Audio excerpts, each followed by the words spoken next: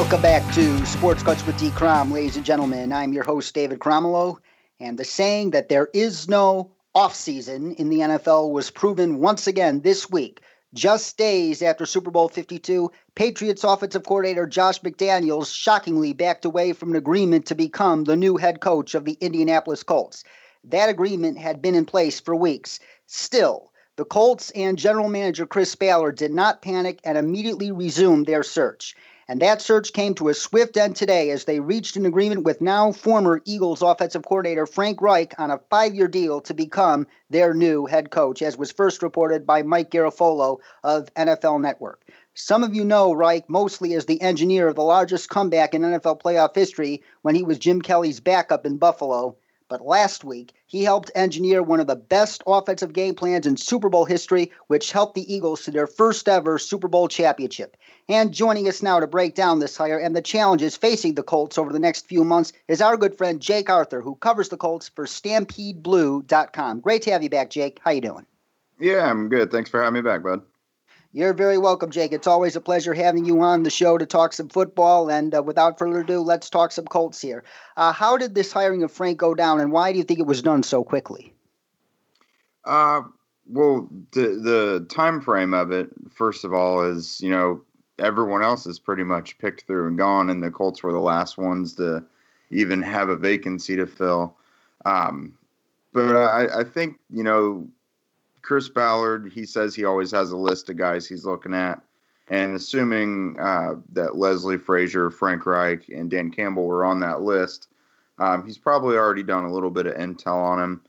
And word is that Ballard and Reich had a 10-hour interview on, I think it was Friday. You spend 10 hours with a guy interviewing him to see what he's going to be like as your head coach. You probably have a pretty good idea of if you want him or not after that. You most certainly do. And when I immediately looked at that list with Frank Reich, Dan Campbell, who was the interim head coach in Miami in 2015 after Joe Philbin got canned and is now the assistant head coach in New Orleans, plus Leslie Frazier, currently the Bills defensive coordinator, in my opinion, Reich was the only guy that made sense. And I'm personally happy for you and all other Colts fans that Reich is indeed the guy. What kind of coach are the Colts getting in Frank Reich? And above all, why should Andrew Luck be happy with this hire? We're still all kind of trying to figure that out as well. But from everything we're hearing, this is a really good hire. Frank Reich's a really good offensive mind. He's a football lifer so far. Like you said earlier, he engineered the biggest comeback in NFL playoff history, but he also engineered the biggest comeback in NCAA major college football history back at Maryland. So the guy's clutch. I've heard he's also done some motivational speaking, and has done some pastoral work, as a preacher a little bit. So he's a guy who knows how to command your attention, command a room. We're not sure exactly what all his role was with Philadelphia last year. Obviously, whatever it was, it worked well. They won the Super Bowl. He wasn't a play caller there, but from what I've heard, he did call plays with the San Diego Chargers in 2014 and 15. So he's got experience there. The word also is that Darrell Bevell is probably going to be coming in to be the offensive coordinator. So I'd imagine he will be calling plays anyways. As far as I can tell, he's got all the character that Chuck Pagano had, but he's going to actually hopefully be able to, grab the room and actually develop players and not just want to be buddy-buddy with them and, doesn't want to hurt their feelings. We're hoping for some accountability in the locker room for once. Yes, and above all, why should Andrew Luck like this hire? Well, first, it's the first head coach obviously Pagano, but it's the first head coach he's had that was an offensive mind. Bruce Arians filled in for Chuck Pagano when Luck was a rookie in 2012, but that was never the plan for Arians to be the head coach. It just kind of happened that way with Pagano getting sick, but obviously, Reich did really well with Carson Wentz and Nick Foles. Foles especially on short notice last year, just a few weeks before the playoffs, and then undefeated and through the playoffs and into the Super Bowl. So Reich knows what he's doing. He's got the stamp of approval from Peyton Manning. So there's not a whole lot more you can be asking for there. I can't think of any reasons why Luck wouldn't enjoy this hire.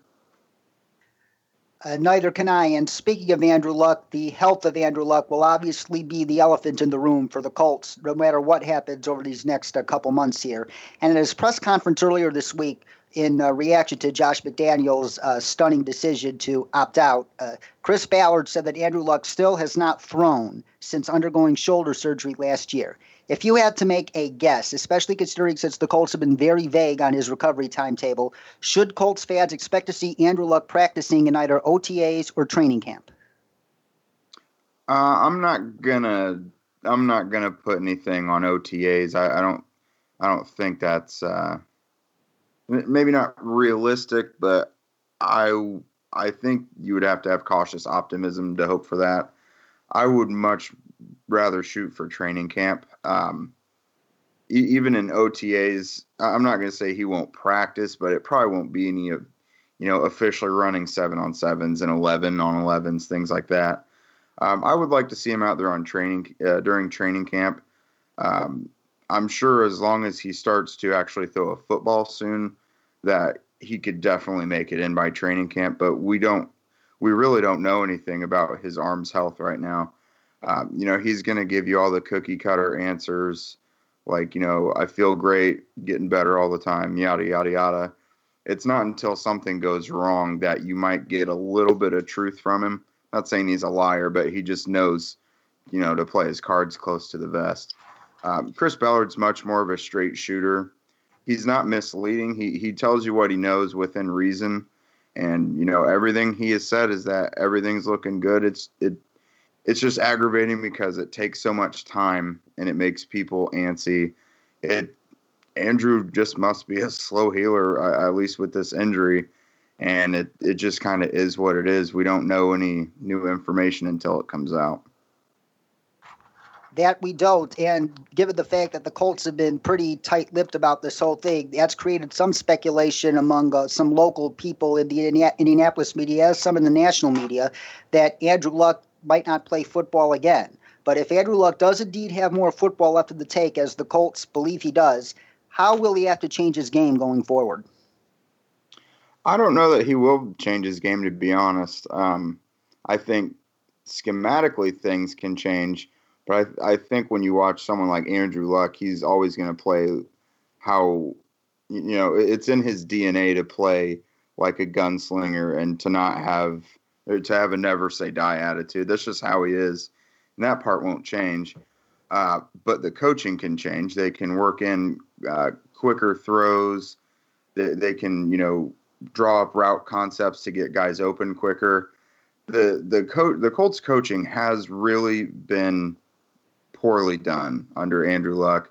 And I think if someone can come in with some common sense and realize what the Colts offensive line is, and, how much precious cargo Andrew Luck will be going forward, that things will be done to make sure he's not as abused as he has been in the past. That definitely should be in the cards for the Colts. And we are less than a month away until the start of NFL free agency, which officially begins at 4 p.m. Eastern time on March 14th. But the real beginning is a couple days before that, which is March 12th, which is when teams can contact the agents of impending free agents to work out deals. And deals can be agreed to in principle during that time period and be made official once the new league year officially begins. And the Colts have about $70 to $80 million in salary cap room, so they could be very, very active come free agency. And which soon-to-be free agents would you expect the Colts to target? Well, so far, kind of target number one is Andrew Norwell from the Panthers, one of the better guards in the entire league. And this isn't a great offensive line market this year, as is, unless some guys start getting dropped for salary cap purposes. But as it stands right now, it's not a great group. So you kind of have to pick your spots, and Norwell would be a great place to go. You could see some lower-end guys like maybe James Hurst, I believe it is, from Baltimore. A lot of people want someone like Nate Solder from New England, and that was much louder when Josh McDaniels was in the picture. But I'm not really looking for a new left tackle for them. I think I do expect they're going to have to get a couple offensive linemen in free agency, but I would also expect to probably see one or two in the draft.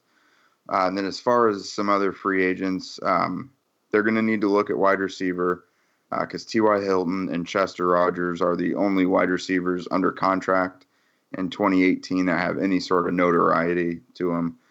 So I'm not usually a big splash name guy, but someone like Allen Robinson really gets my attention.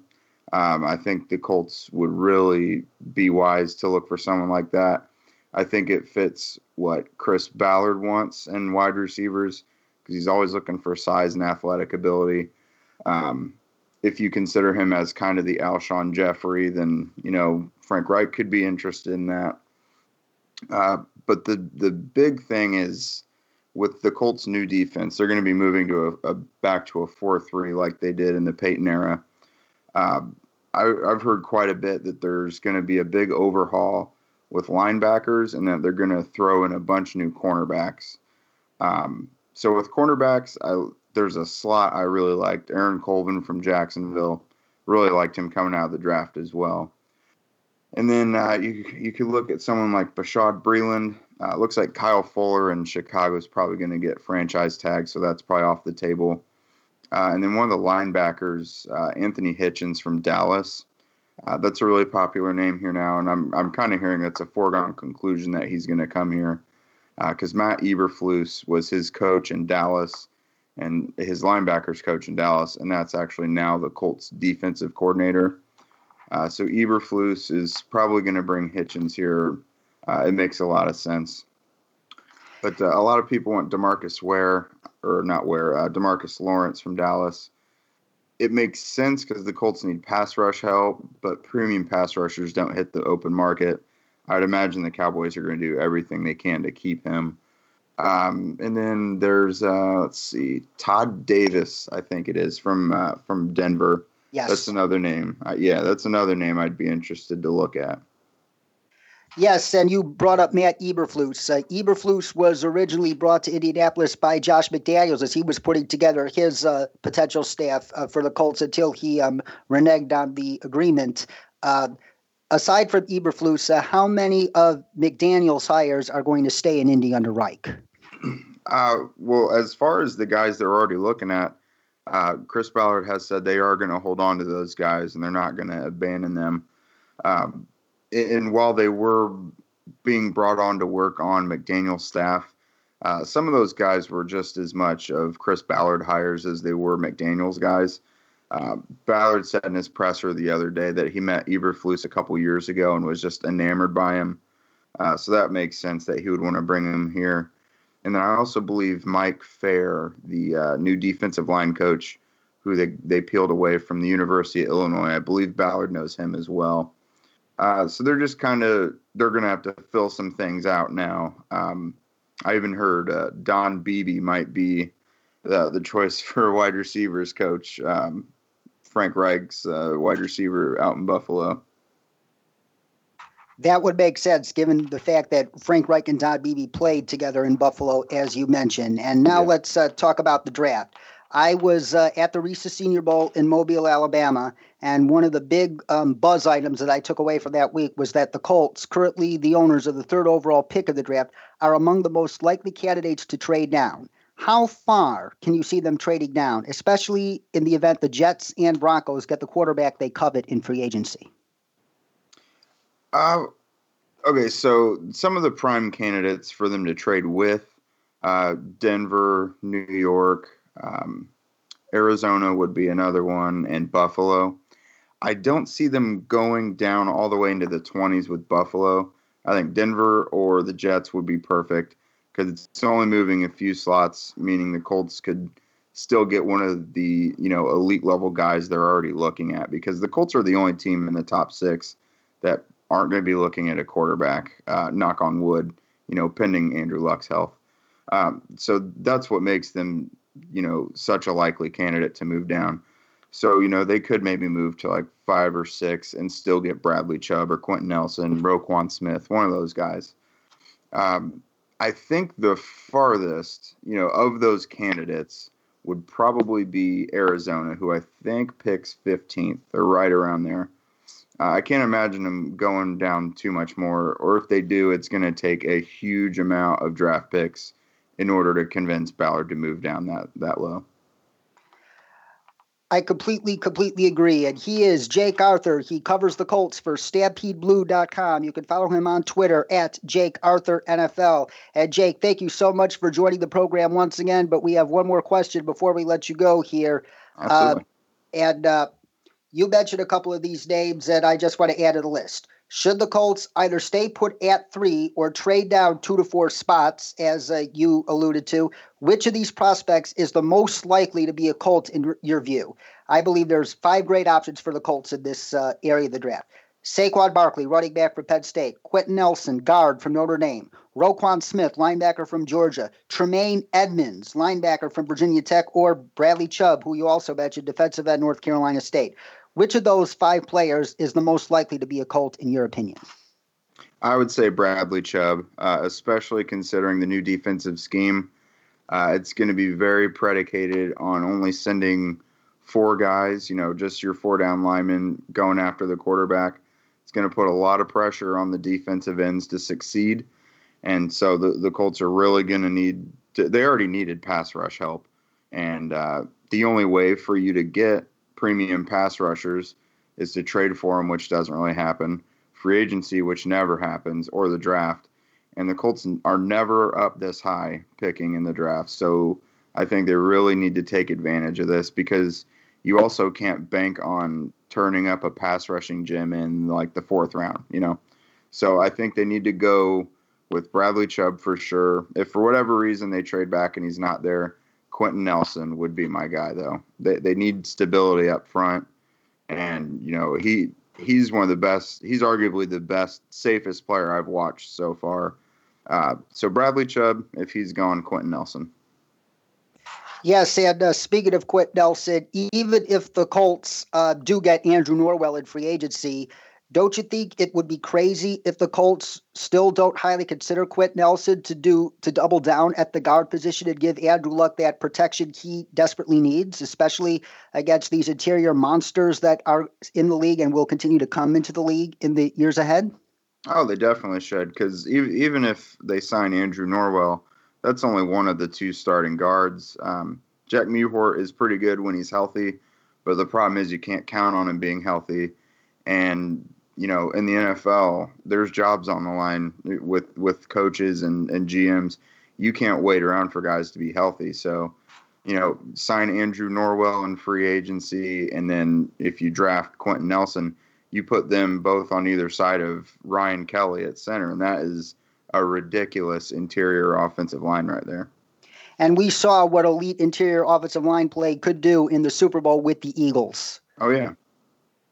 Yes, interior offensive line is a subject I definitely look forward to discussing even more so as we head up closer to the draft. And Jake Arthur, once again, thank you very much for joining us. We hope to have you back on the program very, very soon. Yep, anytime, buddy. I appreciate it. We appreciate you as well, Jake. And that's it for today here on Sports Crunch. We will be off this week, but next week we will begin our annual Dash to the Draft series with a preview of the 2018 NFL Scouting Combine, so stay tuned. Also, be sure to check out the episode archive, including all the interviews I conducted at the Senior Bowl, as well as an up-to-date blog of mine at sportscrunch.com. And remember, that is Crunch with a K. And if you enjoy these podcast episodes, please consider leaving us an iTunes review and donating to our Patreon at patreon.com/sportscrunch so we can improve our iTunes ranking and afford to produce even more shows with awesome guests like Jake, especially since there's no off-season for talking football. For Jake Arthur, our producer Chris Broadhead, I'm David Cromwell saying so long and, of course, stay awesome.